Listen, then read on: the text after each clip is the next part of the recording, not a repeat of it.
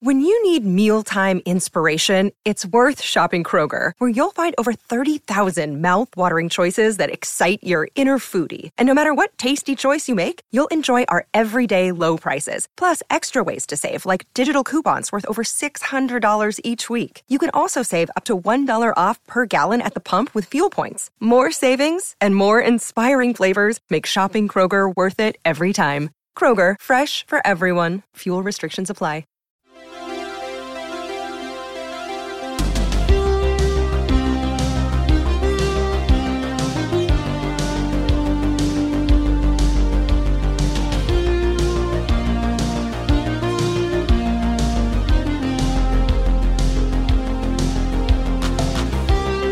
Welcome back to Game of Thrones 2 Electric Boogaloo. I'm Anthony.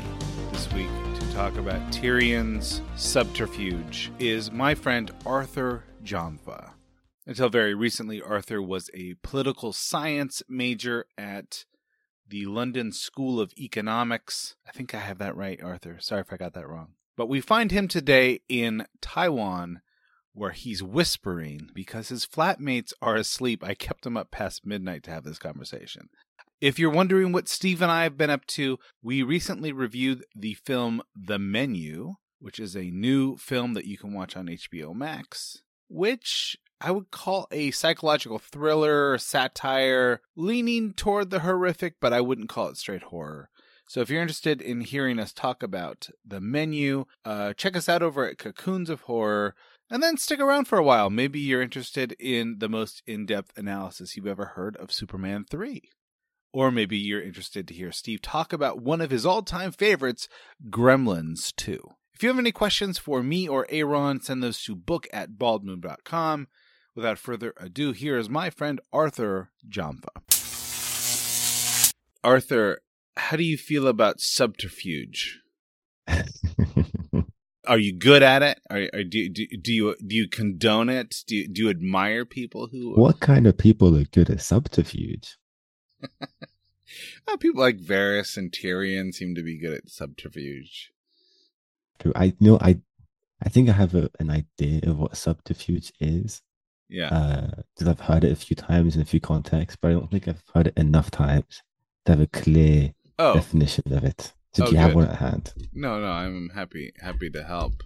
I don't know if you know this about me, but I am a great lover of vocabulary. Yes, I do know this about you. And I love to learn new vocabulary. I'm a big Scrabble aficionado. Mm-hmm. Just in case you didn't think I was a nerd already. Deceit used in order to achieve one's goal. It's not just lying. It's lying with a purpose. Here's what Merriam-Webster says. Deception by artifice or a stratagem in order to conceal, escape, or evade. So stratagem is sort of the key thing. It's not just deceit. It's deceit with strategy.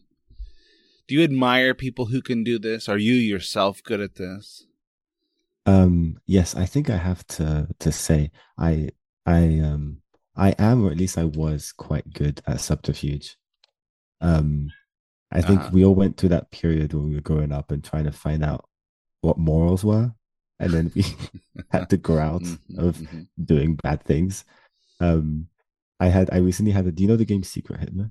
Secret Hitler? Yes, Secret Hitler. I don't think we play Secret Hitler in America. Well, you know what? I've seen Americans play it. So okay, it's a board game. It's quite a nerdy board game.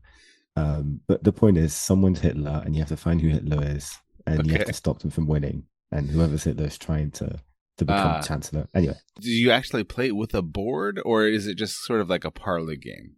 It's a board. It's a fully like actual game with a license and a trademark. It's not like a well-known game, although I think it's quite popular in Germany, funny enough. All right, if you're listening from Germany, please let us know how popular Secret Hitler is in your country. We need to know. All right, so you're good at this game.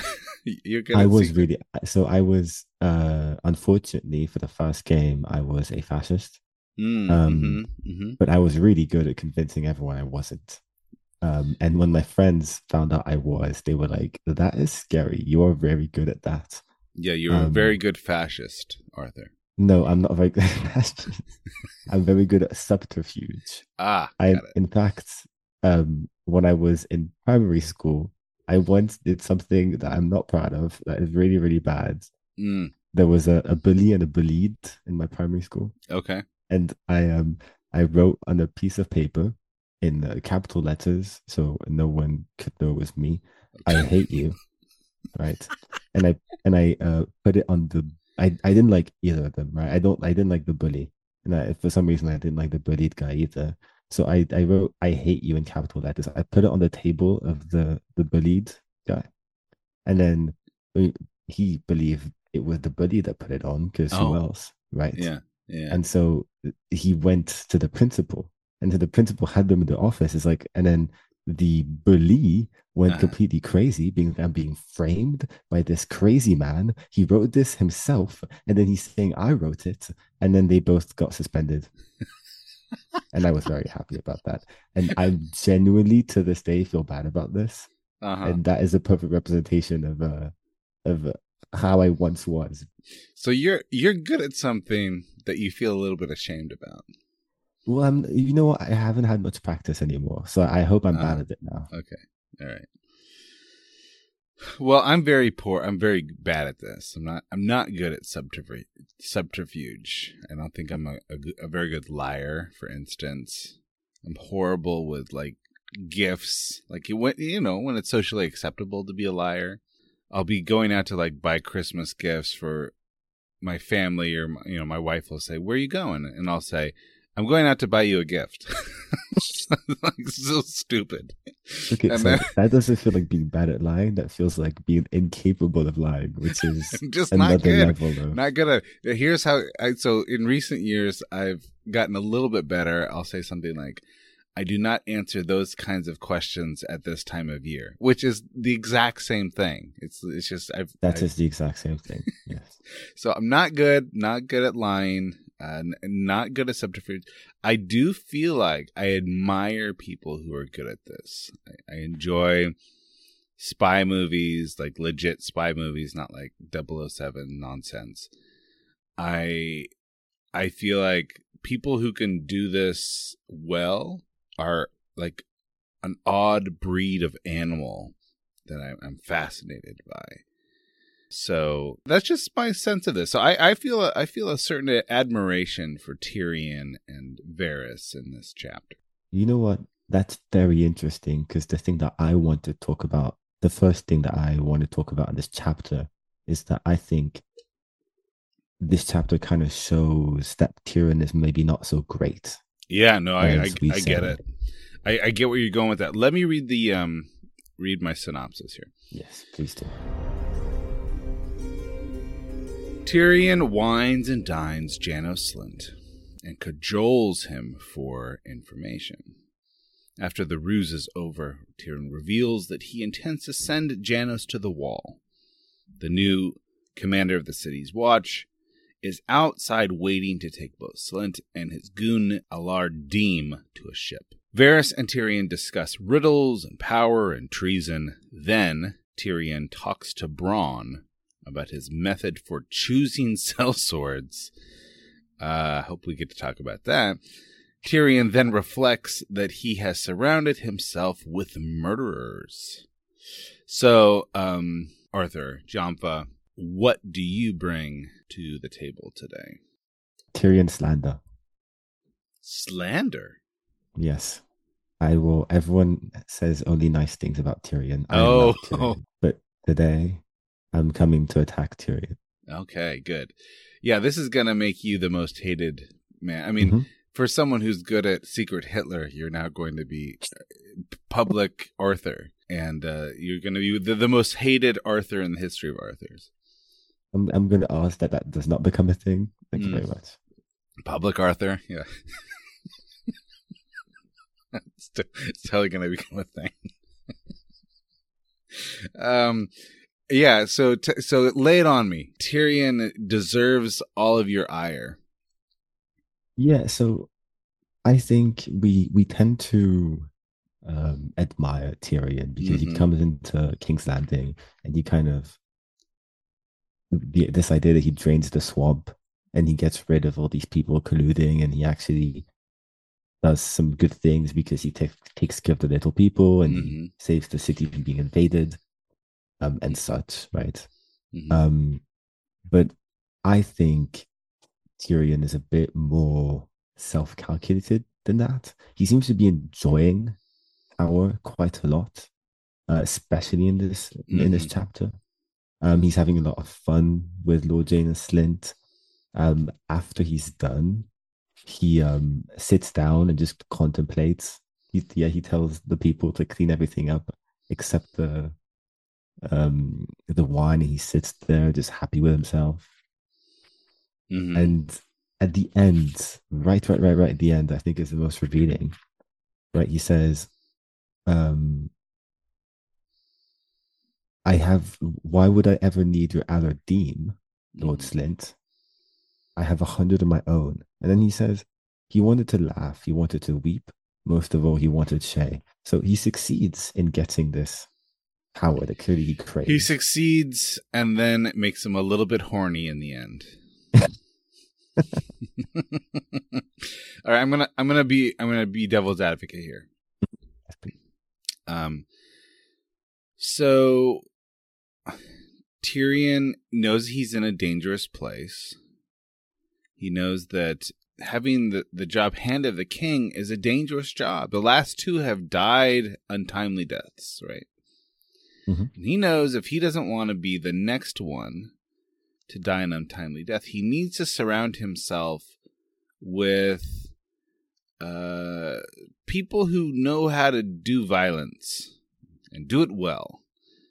And he knows that he has to play his cards correctly. And while it's a bit distasteful to him, he's willing to do it if it means that someone who would kill a baby at the mother's breast gets his just desserts. So Tyrion has kind of become a monster to do justice against worse monsters.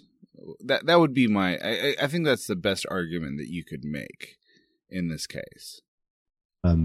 I think I would agree with that, but there are times when it does feel like he's getting the kick out of the power that he holds over this man. Yeah. I mean, for example, at one point he kind of scares Slint, and then he like says, "Oh, I'm gonna take your children. I'm gonna put them here, and there." And then Jaina Slint is like, "Well, what are you gonna do with me?" And then the text says Tyrion let the oath tremble for a moment before he answers. Yeah. So he's really enjoying this a bit too much, right? I think that there's a little bit of classism here, and maybe you can help me with this too. But I think that there's some subtext in this chapter that Lord Slint, who is the son of a butcher, does not deserve his title. And, Tyrion make sure you, I'm not a lord, says Tyrion. He says, hey, just call me Tyrion. And then he continues to call him, Lord Slint. I think that there's a little bit of resentment for someone of Tyrion's social status, that someone like Slint could rise through the ranks and become a lord and think that he could deserve something like Harrenhal.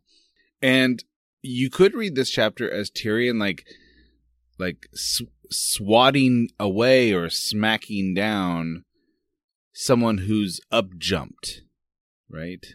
Someone who has sort of risen above their rightful station. There's a tiny bit of joy that Tyrion gets by thinking, you thought you were going to be a lord. Now you're going to be a man of the Night's Watch. Well, I think another thing is that he keeps making fun of Slint for not being intelligent, right? Well, he's not. Let's be honest about that. Jaina is an idiot, right? But I think often, and you'll see this often when, I mean, I don't know if this happens to you, but this has happened to me. You go to a dinner with a lot of people from high society, Mm-hmm. and then they'll start laughing and having fun and talk about these cultural things, and then they start making jokes about someone that maybe is not from such a high class and how they aren't as intelligent, and instead of understanding all these things they do about culture, they understand things that are, not as valued to them. And I think for me, it's that kind of sense of, oh, let's make fun of idiots. Oh yeah, but idiots just happen to come off from the lower classes, but that's not classism. That's just, that's funny. I don't know if I've been around that much, and I think I'm learning now, Arthur, that you are definitely higher society than I am. That's your conclusion. That's my conclusion. Yes, I think that you're like, maybe like a ninth removed heir to the throne of England or something like that. Not quite. No. What about France? I know you've got connections there. I'm actually technically Cameroonian royalty, although from a very small village in Cameroon. And I love this. I want you to know. A prince, I want you to know that a lot of people are doubting you right now, but I'm not. This is how bad at subterfuge I am. I think you're telling me the truth. I think that. No, I am absolutely telling you the truth. Your family comes from kings of Cameroon. Is that what you're saying? So no. So this is in fact a trick that many people of nobility in Cameroon will pull.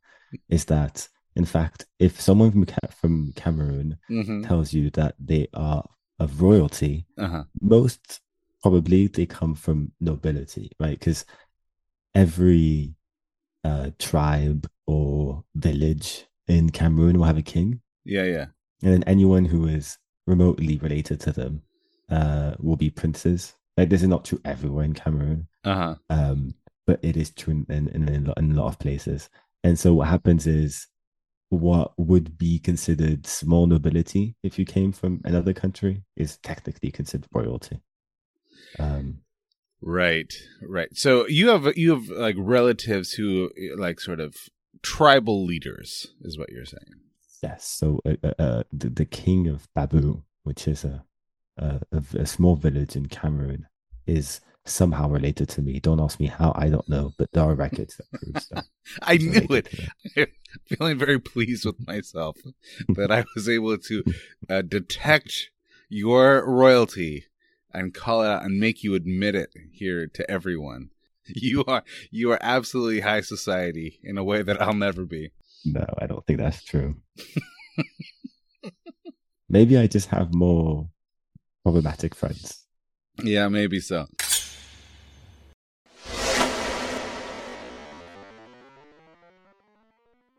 Maybe so. No, I think that there is something about, early on, I think with humor, like you'll see some of these Roman philosophers talk about humor as something to be avoided, because the idea was that usually humor is directed toward lower classes or people who were knaves or people. It was in general, humor was meant to insult, and so if you were a real man of nobility, you would avoid humor altogether. And I think this is a kind of a very rudimentary understanding of what humor is and what humor does. But I think that what it calls out is that one of the primary purposes of humor is to elevate yourself at the expense of someone else. And I think that there might be a little bit of that with Tyrion here. That Tyrion does view himself as an elite mind, and anyone who would think that they have the wherewithal to fool Tyrion must be then shown to be a fool themselves. And I think he takes pleasure in that. And I honestly, it's for my entertainment, and I kind of enjoy it. I kind of enjoy someone like Janos Slynt getting his in the end. Yes, but perhaps we should consider what we're doing when we put Tyrion on a pedestal. No, I agree. I absolutely agree. And I think that the chief slander that you could bring against Tyrion here is that at the end of the day, he knows that this man who he's ordered to be thrown off the edge of a ship for his murder of a baby rightly deserved that murder, but he's got a number of men who would do a very similar things if he had commanded them. So he surrounded himself by murderers and sociopaths, and he's perfectly fine with that because he knows that that's what it takes to get things done around King's Landing. He doesn't necessarily have a problem with employing men such as Alar Deen. Although I will say, to return, so I don't get murdered when I leave my house next. Tyrion's diplomatic skills in this chapter are absolutely beautiful. Every time what he does is he'll slowly and slyly provoke Janos Slynt, and every single time Janos Slynt is about to confront him about it, he changes the topic entirely and starts talking about something else. It almost comes off as like he's already a step ahead in the conversation. Yeah, so now I'm going to talk about your spear, and now I'm going to question you about terrible thing that happened in the brothels. And Janos Slynt really doesn't get the opportunity to be offended by Tyrion's accusations, and that's an amazing diplomatic skill, being able to call out someone for doing something, but also not letting them be offended because you keep moving the subject. Well, in Janos Slynt's defense, he's pretty drunk, and Tyrion has made sure that he's drunk. And so not only is Tyrion's mind better than an average, ordinary Janos Slynt, it's certainly better than a drunken Janos Slynt. And so Tyrion knows well what he's doing, and it's no contest for sure.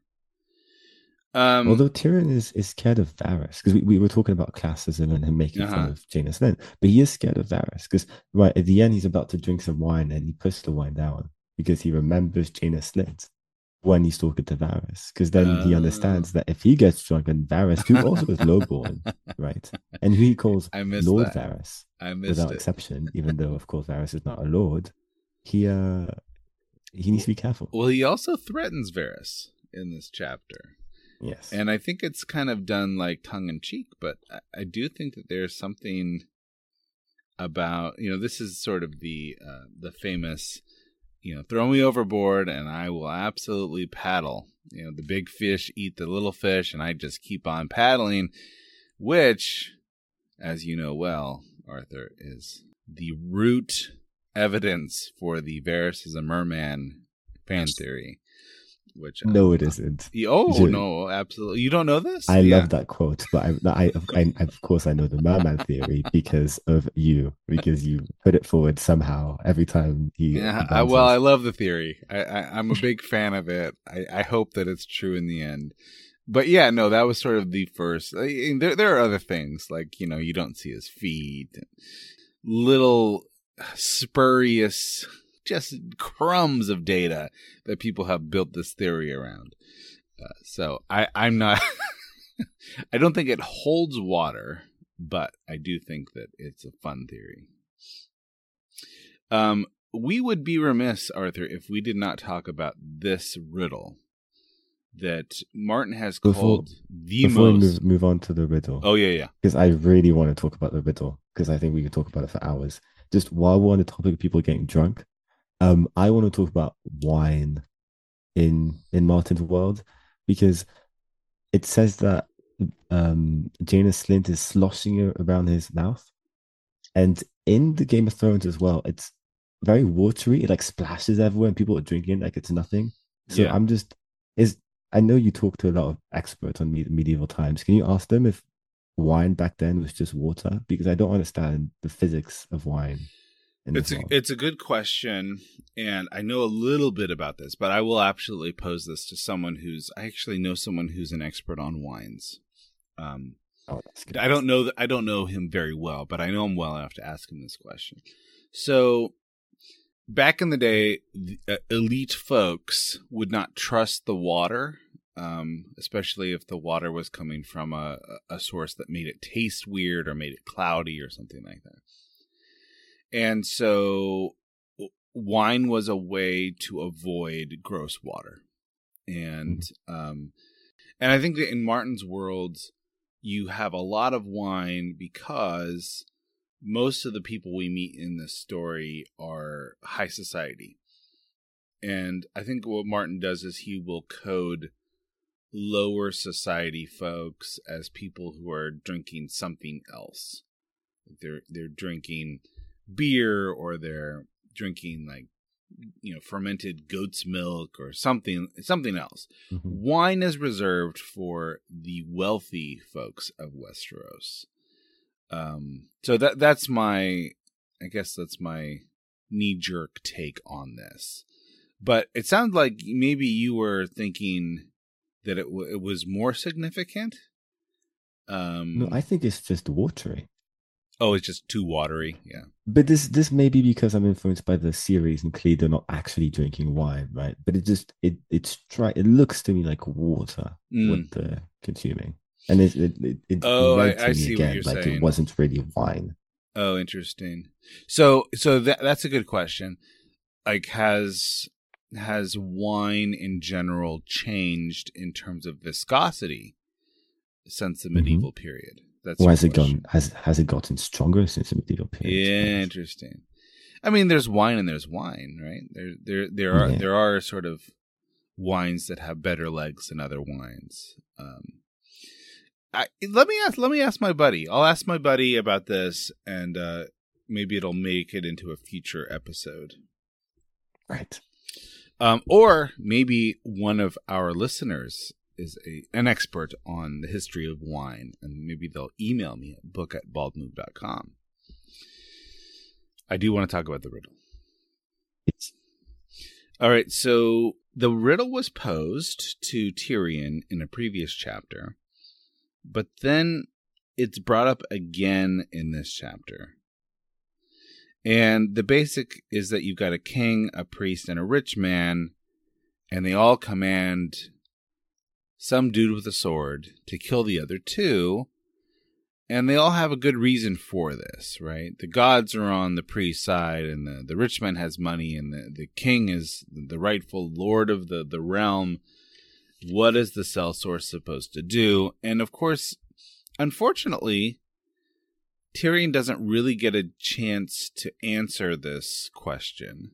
Varys basically answers it for him, and he says, "Power resides where men believe it resides, no more and no less."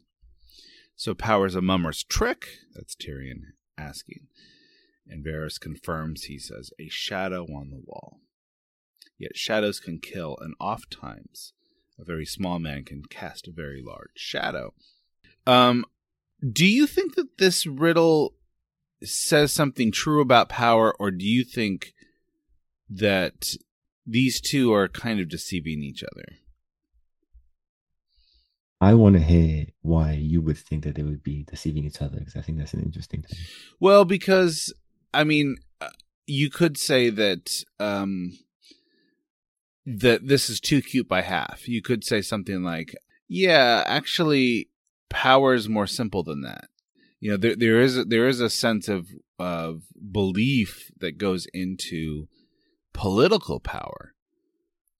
But when it comes down to like either, brute murder like the one we're talking about here, power is actually more simple than that. Power is just brute force, and usually the person with more brute force wins the contest.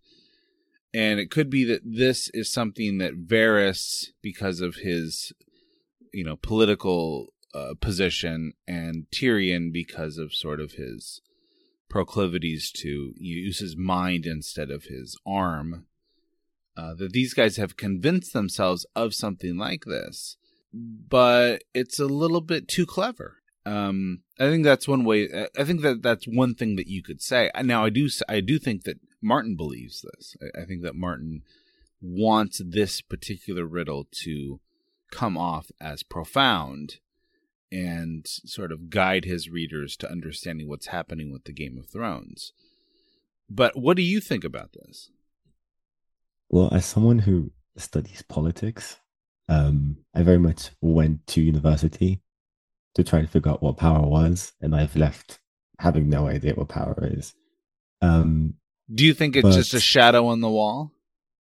Look, here's what I'll say. In international relations, there's a thinker called Hannah Arendt. I don't know if you've heard of her. Yeah.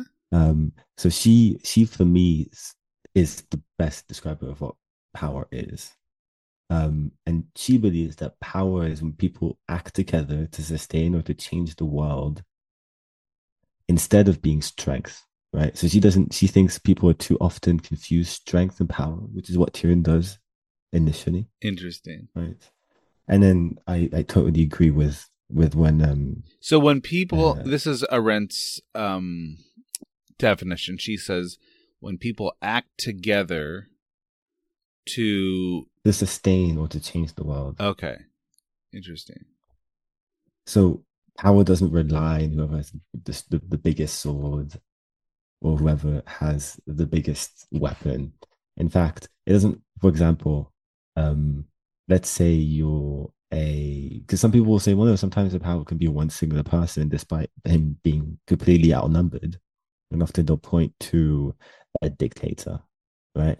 But the issue is the dictator still needs a secret police to make sure that there's no dissent, right? And he needs the support of his own coalition of people who are going to keep him in power. He loses that, and it doesn't really matter who he is individually. Right?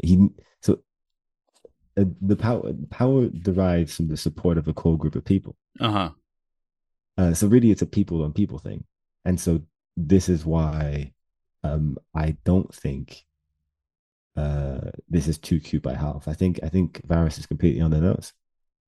So, all right. So with Arendt's definition, there's a certain collectivity that's assumed, right? There's like, you need to have people that all kind of are pushing in the same direction, right? And then the question is, how do you get a group of people to push in the same direction? And there's a lot of ways to do that, right? There's you could have a charismatic personality that convinces them to push in a particular direction, or you could convince people that their best interest, their own selfish interests, will be gratified if they push in the direction that a lot of other people are pushing. And I think that's what capitalism does, for instance. Or you could convince people that God wants you to push in this direction. You know, you can pump up a charity by saying God will be happy if you give money to the poor. So in all of these ways, you almost have to, belief is kind of fundamental, but it's not just the belief of a single sellsword. It takes a lot of people to have a lot of political power. Absolutely. But again, I think maybe framing it in that way, where you say, okay, so power is about convincing people of something, that is when I disagree with Varys. So I think let's look at Queen Cersei's power and the power that Lannisters have, right? The Lannisters are really good at creating a group of people that have power because they themselves have power, right? So a group of self-interested people who then keep everyone else in check, right? So you've got the Mountain, and you've got the Hound, and then you've got Lord Jaina Slynt and Certain Pain, and all these people kind of rely on the Lannisters to protect them, and so they act accordingly. And that is truly the power of Tywin Lannister, is really that core set of people that are going to act for him and are going to kill whoever needs to be killed in order to keep him in power, right? So Iran makes the difference between power and violence, right? So she'll say that if you have true authority, you don't really need to be that violent, right? Because you've really amassed that much power, then you have a big, massive group of people that are supporting you. And then the least power you have, the more you kind of lash out in violence. But that's because you don't really have that power. So Joffrey had no power when Eddard Stark was to be executed, well, was to be sent to the wall. And he kind of lashes out in violence. And I think that kind of shows to us that he has no power. And actually, we rarely see Tywin killing people left and right or lashing out in the way that maybe Joffrey will. And I think that for me is where you can see the difference between actual power and someone who thinks. So, all right, part of this, and I think this actually has a lot to do with Bran becoming king in the end. A lot of this has to do with the stories that we tell and the stories we think are true, right? So, for instance, why does Tywin have power? Well, he has a reputation, and people all have decided to agree that this particular precious metal is worth, it's worth a certain amount of currency, and they've heard stories about how he repays his debts, and that can be good or bad. And so there's a certain amount of power that the Lannisters have because of their reputation. It's a story that we've chosen to believe about the Lannisters. Same thing with Joffrey. Everyone in King's Landing has decided to agree that the Lord of the Realm is the most powerful man. Now, that might not be true. It could be that Tywin is the real power behind the throne, or it could be that Cersei's power over the king because he's the king, she's the king's mother. But in public, everyone has chosen to believe the deceit that Joffrey is Lord of the Realm. They've all decided to buy into that story. And so when he calls for Ned's head, what can they do? Either they tell the king, no, go to bed, and the lie is broken. And then how do you govern? Because you're governing with that story. Or you do what the king says. And in that case, he absolutely does have the power. Tyrion has power, yes, because people have agreed to believe the narrative about, what his family can do and all of that business. In the end, he knows that it's a lie. It's a shadow on the wall. And if it is just about having a good story, if it's just about all kind of believing in the story of why the ruler should be ruler, then he can make it up.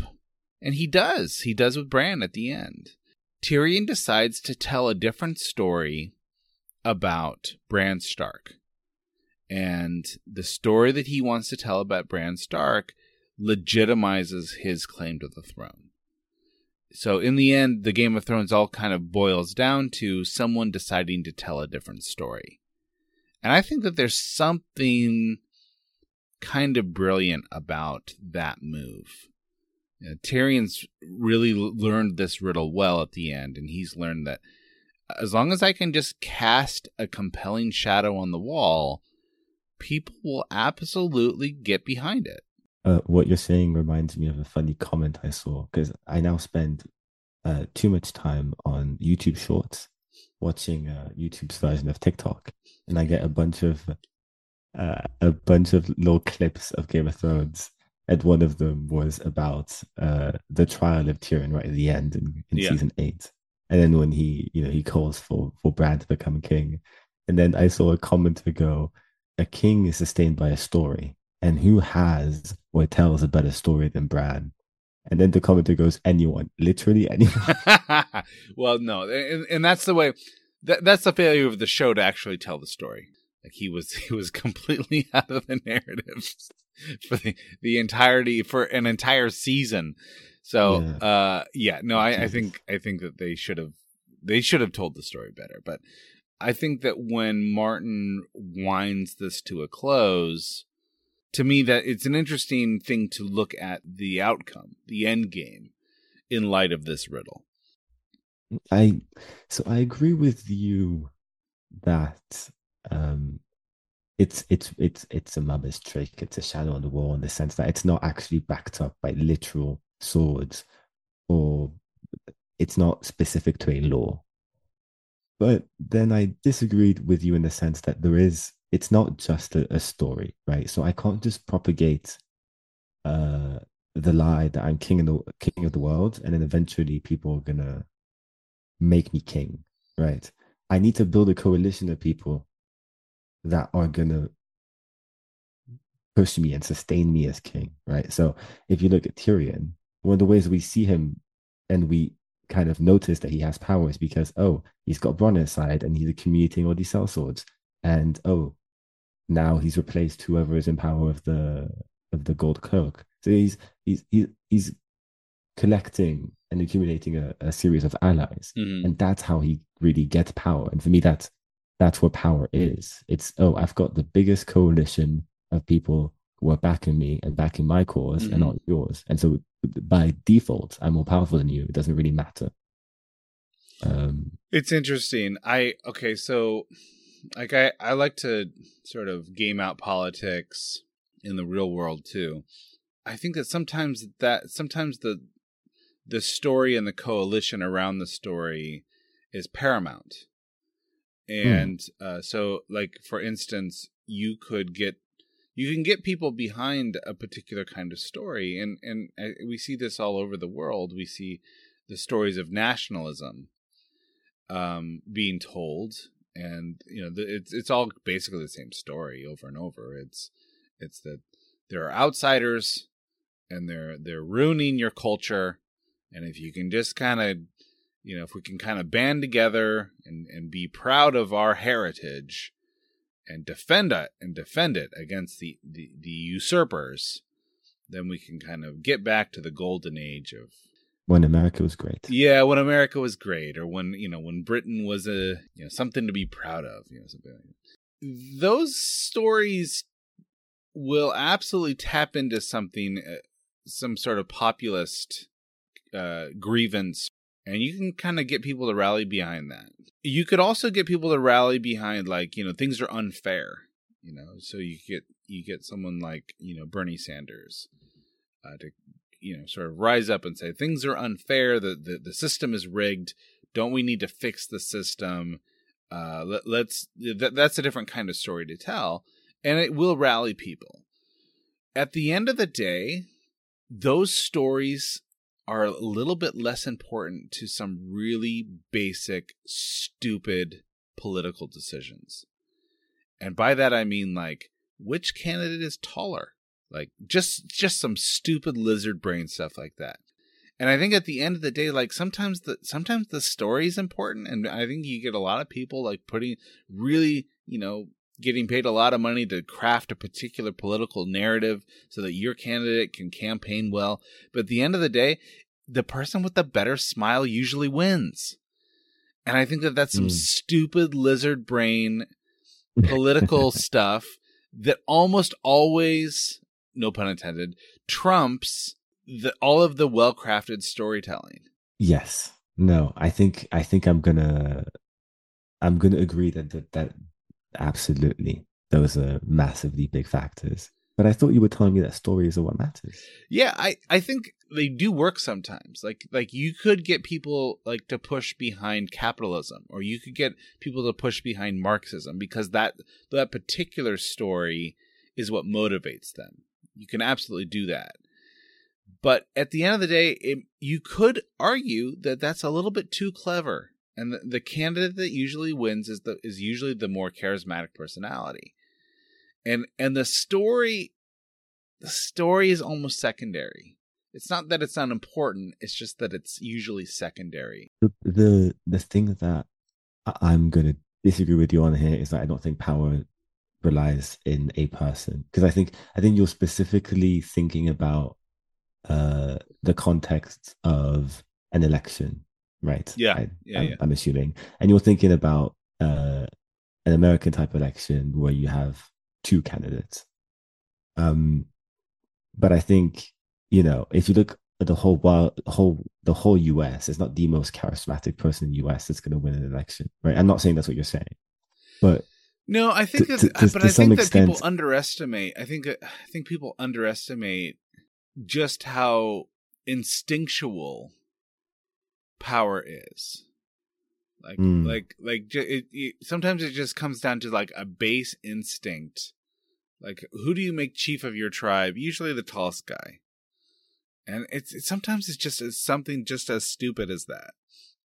Or something as stupid as, well, that person's father was king. I mean, that's to me, that's just as stupid. You know? So there's something about the story that works. But at the end of the day, there's something more primal, more fundamental to sort of human lizard brain mentality that will make someone like Robert Baratheon king, because he has the best story. It's because he was taller and gregarious. That's why. That's why he was king. Yeah, I mean, you make a strikingly good argument. I would hit back that people tend to underestimate the coalitions between what they see as the big powers, right? So we tend to see, I don't know, Joe Biden, or any other leader, and we tend to see, oh, okay, so that person has the power. Why do they have the power? Or what is it about them? And actually, we fail to really question, okay, so what are all the factors that are holding them up? Who are all the people benefiting from that person being in power? And so if you look at Robert's Rebellion, I'm thinking, oh, suddenly the North, the Vale, and the Baratheons are united in standing up against the king. And that's really what tips the balance, no matter how gregarious and strong. But I also entirely agree with what you're saying about the primal instinct. So perhaps it's a bit of both. Let me ask you this question in this way. Do you think that Tyrion could ever be king? Yes, absolutely. I don't think he can, and I'll tell you why. Oh, interesting. I think I don't, because I think he's got a lot of money.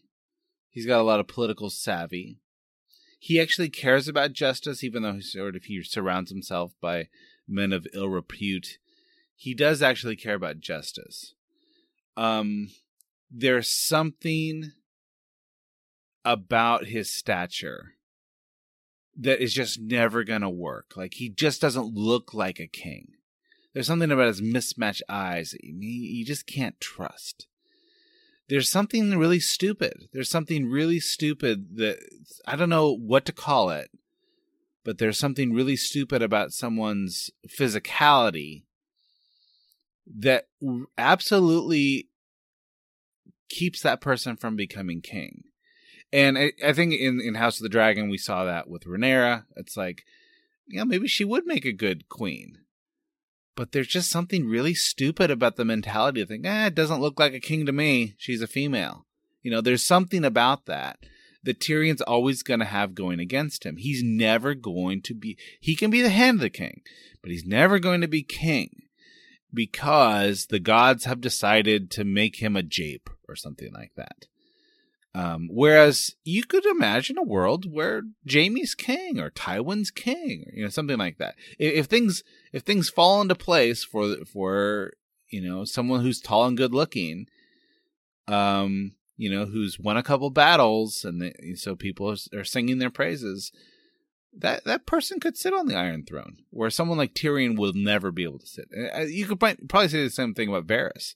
Would you ever make a eunuch king? No, absolutely not. And the reasons why are kind of stupid.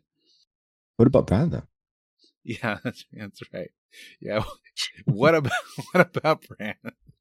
Are you saying you don't believe Bran would become king? I know, I think he will, but you're gonna have to have a really good story. You're gonna have a really good coalition. You're gonna have to have the really good coalition around Bran. Yeah, it's a good point. It's a good counter argument. Here's what I say. Why I join you, because I think one of the things that I wrote down is I think it's a really good riddle, and I think it's a really powerful argument that Martin is saying, and I understand why he thinks it's the most important thing to come out of the books. But do you agree with that? Because I don't. I think the most important thing I learned from A Song of Ice and Fire is the power of the individual. Interesting, right? Because I think in studies of politics, especially in studies of of international relations. Mhm. There was a sense that beforehand we cared too much about the individual, and actually we need to focus about what are really the factors Uh-huh. that are keeping a certain group of people in power except the other, right? Yeah, yeah. Which, if you look at a lot of data and you do a lot of reading, makes sense. But the really strength of what Martin does is Martin can really show how one individual can have an outsized impact on really complex um, relations between different groups, different nations. And I thought that was the one thing that I took away Right. from his writings. Yeah, no, I think, I mean, as long as you add to that a small group of people behind the scenes can prop up someone Yes. for that purpose. And that person actually needs to have a network of conniving folks behind the scenes to be able to sustain it. Right? That's what Robert did not have. Robert Mm-hmm. Robert is a force of personality, and yet he's not building the network that Tyrion is building in this chapter. Tyrion has decided, I don't have any real allies here. I'm going to have to create my own allies. Right. And it might involve removing someone from power. It might involve propping someone up and making them grateful to me. But Tyrion is kind of building his network from scratch in a way that Robert never would be able to do. For sure. And Robert dies because eventually he loses so many allies. He dies, right? That's right. He gets killed. And he doesn't, he hates politics. He hates it. And Tyrion, as you noted, really loves it. You know, he really loves seeing his plans. But I guess I was thinking more people like Jon Snow or Daenerys, because these are really people that seems to have an almost mystical capability of just making people rise up and fight for them. If you can come back to life, or command a dragon, twice, you can be a little bit shorter than the rest, and then that's okay, right? But what does Tormund say? They think you're some kind of god, the man who returned from the dead. I'm not a god. I know that. I saw your pecker. What kind of god would have a pecker that small? Right, that's a very lizard brain mentality from Tormund. So, I want to talk about one other thing before we wrap up. Mm-hmm. This chapter, I think, and I didn't catch it until this read, reveals a tiny bit about Varys that we didn't know. A tiny bit. Normally you don't get anything revealed about Varys at all. But I'm going to read this little section. Okay. What are you, Varys? Tyrion found he truly wanted to know. A spider, they say. Spies and informers are seldom loved, my lord. But I am a loyal servant to the realm. And a eunuch, let's not forget that. I seldom do. Now here's what Tyrion says. Tyrion says, people have called me half-man. Yet I think that the gods have been kinder to me. I am small, my legs are twisted, and women do not look upon me with any great yearning. Yet I'm still a man. Shay is not the first to grace my bed, and one day I may take a wife and sire a son. If the gods are good, he'll look like his uncle and think like his father. You have no such hope to sustain you. Dwarves are a jape to the gods, but men make eunuchs. Who cut you, Varys? When and why? Who are you, truly? The eunuch's smile never flickered, but his eyes glittered with something that was not laughter. That is the closest we get to seeing Varys's true self. His eyes glinted with something that was not laughter. And I don't know how to read it. You know, it could be that, like, Tyrion's getting too close and I have to conceal a little bit here, or that actually hurts me a little bit, that you would say that I'm not a man, or I don't know how to read that. But Varys is such an opaque character that just that little detail is the closest we're actually going to get to understanding him as a person in this story. Another thing that I think is really interesting about that passage is I'm really interested in tolerance as a concept. Oh, Um, sorry, tolerance? Tolerance, yeah. Okay, yeah. So just personally, my parents were an interracial couple, right, in the 90s.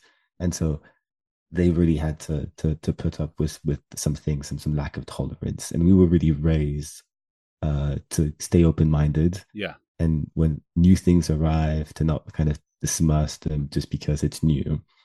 And I think it's really interesting when people who have been discriminated against don't use it to draw a conclusion that tolerance is important, but kind of just are like, okay, well, anyone below me, I'm gonna attack them because I've gotten out. Like one of the most fascinating stories I found about the USA is when you look at the waves of immigration in the late 19th and early 20th century. You've got like the Irish who arrive, then you've got the Polish, etc., Uh-huh. right? And every single generation that arrives in New York, whenever like 2 decades later, a new generation from another nationality comes, you can find really good evidence of them attacking them. You're like, oh no, they are really bad. They're the ones who Yeah, rob everyone, and absolutely. who, and it's and Tyrion's doing the same thing, right? He's saying, oh well, everyone's calling me an imp, but at least I'm not a Yeah, at eunuch. least I'm That's not even that. Yeah. worse. Yeah, exactly. Like I might be Polish, but at least I'm not Irish, or I might be Irish, but at least I'm not Italian. It's almost like the most base American idea of nationality, right? And I'm sure you can find it in other places in the world. Now, interestingly enough, all right. So you say your parents are of mixed race, right? Well, my dad is from Africa, so he's a black man, Yeah. and then my mother's from France. So I lived in Zimbabwe for half a year, and what I learned, and I don't know if it's the same in other places in Africa, but what I learned is that if you're mixed race, you don't belong to either of the other two. In America, for whatever reason, we've decided if you're mixed race, you're black. No, there's a very there is a reason. What's that? It's not whatever reason the one drop rule. Yeah, right? yeah. It's not... the one drop rule is the story around it, but it's probably more yes. of a lizard the brain, reason was racism, stupid right? reason, the reason right? was yeah. Exactly. But if you're mixed race, if you're Trevor Noah, for instance, you don't belong in either world very comfortably. You almost have a third race problem. Do you? Now, this is a very personal question. You don't have to answer this at all, but you have siblings, right? Yes. Do some of the siblings have darker skin than the other siblings? Yes. Does that at all factor into their way in the world, their being in the world? Does the color of just the shade of the skin have an impact? No, actually, in fact, no, I don't think it does. Although I will say, when we go to Cameroon, we get called white, and that blows the mind of every single white person I know.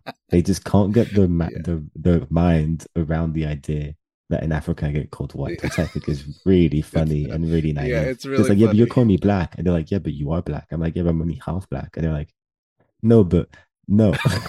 It's the same thing. Second to an Australian friend. Recently, people of Asian descent have been labeled as white in Australia. And yes, I just find that it's so great. Yeah. So your race changes in Cameroon versus when you're in Europe. Yes. That's gotta be a mind trip. Yeah, it is. It is kind of depressing. It's like, can we like found the nations of the mixed race people so that I mean, there are such nations that claim to be the nations of a multiple of races, right? You've got Haiti. Yeah. You've got the Rainbow Nation of South Africa, although it's still quite segregated from the remnants of apartheid. Yeah. I've also lived in Canada, and the Americans claimed that they're a melting pot. It's not true, but that's the claim. In distinction from that, I heard Canadians call themselves a stew. They're not a melting pot. Things don't actually melt into a singular nationality. There's distinct chunks within the than the overall collective. It's probably closer to the truth than melting pot narrative. The Londoners like to talk about the idea of a salad bowl instead of a melting pot. Why are we always using food metaphors for this? Honestly, I don't know why. But Anthony, because I think the idea is that instead of kind of molding everyone to the same thing, you can kind of have the tomatoes and you can have the cucumber. And anyway, you can look it up. It's really interesting. Notable introductions. We are introduced to Jacelyn Bywater, who becomes the new commander of the City Watch. Notable departures. Janos is now on his way to the wall, and Al-Ardim is going to go overboard. He's kind of going on the way to the wall. They've decided to just drown him. And so both of those depart. One's a departure from King's Landing, and one's a departure from the narrative altogether. And then book versus show differences. A lot of this winds up in the show. It's just framed differently. But the whole whining, Janos Slynt, sending him to the wall, that all happens in the shows as well. Al-Ardim, I don't think he's in the show at all. I think he's a book-only character. Bywater as well, right? Which I think is important. In the show, I think it's quite crude, the way that Tyrion just makes Bronn the head of the... It doesn't make sense. Why would he become head of the City Watch? He would have no loyalty from his men. It wouldn't work. Right. Jacelyn Bywater, that makes much more sense. And I don't think Tyrion... Well, and we were just talking about how important stories are, right? So basically we hear a little bit of Bywater's story. He was valiant in battle. Yeah. He was knighted because of that. He lost a hand because of that. And of course, Janos views him as a cripple because he's lost his hand. Sort of foreshadowing Jaime's story. But Tyrion's able to see that differently, right? He's got a soft spot for cripples. Can I plug something? Yeah. Is that fine? No, absolutely you can. Yeah, I don't have a book. I am launching a little bit of a startup. And so it's called Kin Sports, KYN Sports. KYN Sports. The idea is to launch a platform that will broadcast women's sports. Oh. Solely women's sports, because we know the women's sports is growing very quickly, and there's a lot of people who want to watch it, but it's really hard to find it. Honestly, it's not getting shown as much as it should be, considering how popular it is. Okay, tell me about some of the women's sports that you enjoy. So I really enjoy boxing. So I think Katie Taylor is probably the greatest woman boxer of all time. Okay, so let's say I want to watch Katie Taylor. I would go to kinsports.co.uk. I would go to that website.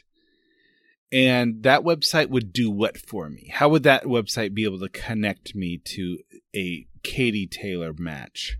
So today we don't have anything. Today we're trying to register people's interest and learn what they want, so we can provide that offer to people. But in the future, the idea is that you go on it, and just like other platforms that we have now that show sport, like DAZN or GCN, people that know about this stuff, you go on it, and then you kind of scroll, and you find, oh, here's the Katie Taylor match, or here's the latest cycling a competition that I want to watch that is women, or my favorite tennis player is playing, and then you can specifically watch that competition with your favorite athletes. That's a fantastic idea. Now, if people would like to register their support, how would they do that? They go to kinsports.co.uk, and then they click on register your interest, and just put your name and just put your email. And then if you're happy to answer a few questions or not, then we'll just keep your email and we'll update you, so that when things become a bit more concrete, then... Fantastic. And I'm happy to also put that in a link in the show notes to make that easier for people to find that. That'd be great, yeah. Fantastic. Thank you, Arthur. Thank you. And now Throwback Thursday with comic Steve Osborne. I will let you know that I had, I guess it was a nightmare, because I'm obsessed. I'm obsessed right now with how this goes wrong. Like, obsessed. Like, I mean, and I know I can get spoilers, but I'm just like, what do they do? Like, how do they fuck this up? So you had a nightmare? Well, to the point now we're like, I can't wait to see how they fuck it up.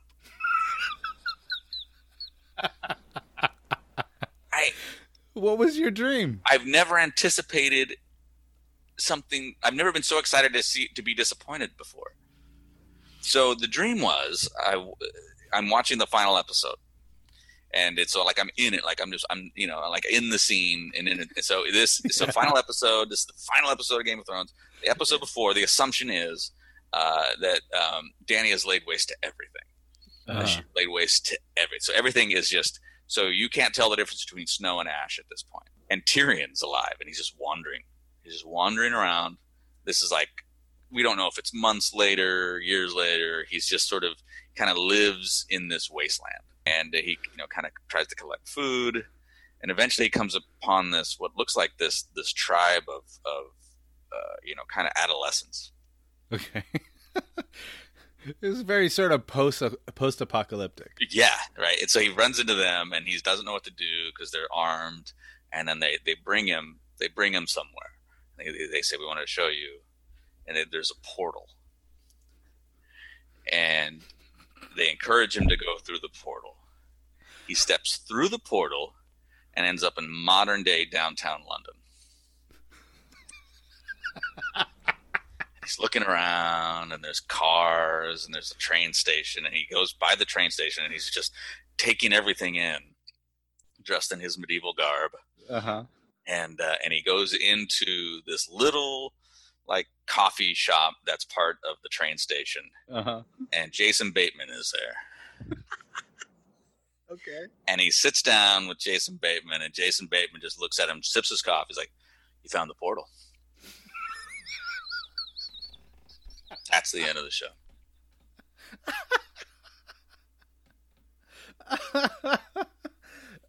You know what? That ending would be better than what we got. Oh my God. Are you kidding me? Oh my God. I would have been thrilled with that ending.